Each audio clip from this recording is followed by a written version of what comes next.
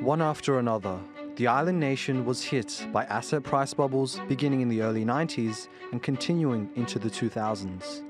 For over 3 decades, the Japanese economy was stagnant with low demand and stuck prices. Japan has since escaped, but is now seeing prices steadily increase, with inflation expected to hit 4.2% by the end of this quarter. To make matters worse, Japan narrowly avoided a recession as GDP grew by only 0.1% in the fourth quarter of 2022. The government is now focusing on raising domestic demand. The Bank of Japan is utilizing an ultra-easy economic policy, which involves keeping interest rates low. The large-scale monetary easing combined with various policies of the government did have an effect on lifting the economy and prices. In another unprecedented move, the bank encouraged firms to increase workers' wages, and they did just that. This week, top Japanese companies agreed to their largest pay increases in a quarter of a century, announcing the decision after the yearly Shunto labor talks. It is necessary to create an economic environment in which businesses can raise wages by continuing monetary easing and firmly supporting the economy. The idea is to stimulate economic activity by increasing people's purchasing power. This has many economists worried about the inflationary effects, but the government says otherwise.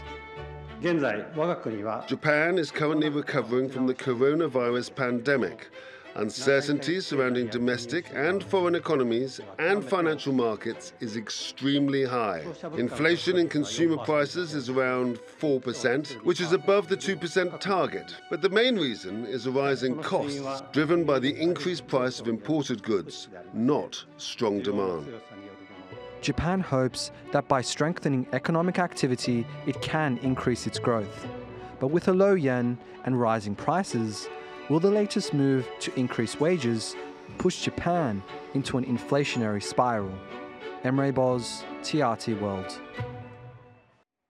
Let's now get more analysis from Shigeru Takeshita in Shizuoka, Japan. He's a professor at the School of Management and Information at the University of Shizuoka. Thank you very much for being with us today. As we've just heard in our report from our colleague, the main concern right now is inflation. I mean, it's all really well, the wages are going up, but what's your outlook on inflation in the country for the near future? Well, of course, it's one of the worst inflation that we've seen over 4 decades, as you just reported. But that said, our inflation is basically based on 2 things, and that is cost push inflation, which is caused by external basically oil prices and overseas commodity prices, and also due to the weakening of the yen that has appeared. So it's not as serious as many other nations, which is based on demand pull inflation, which is a lot more serious. So from that point of view, yes, we are seeing inflation for the first time in a very big way, but not as serious as many other countries that we've seen in OECD nations. Right, and that's at least comforting for now. And I really do want to ask you, the Bank of Japan now has a new governor. What do you think, what do you expect his stance will be? Because Ueda is known as neither a monetary policy hawk nor a dove. What's your opinion?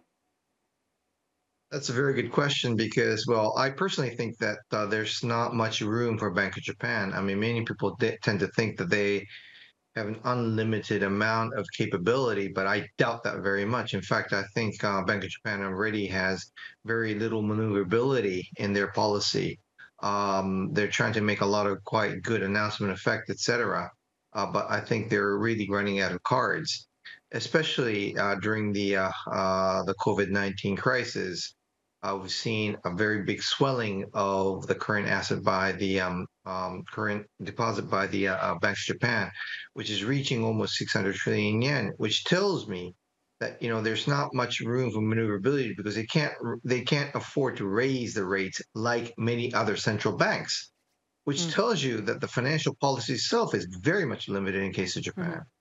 And I think, Professor, what's really interesting about Japan are the fundamentals of its economy, right? So in terms of demographics, but also in trade with other countries and debt also is a very important point. How would you describe the economy of Japan right now?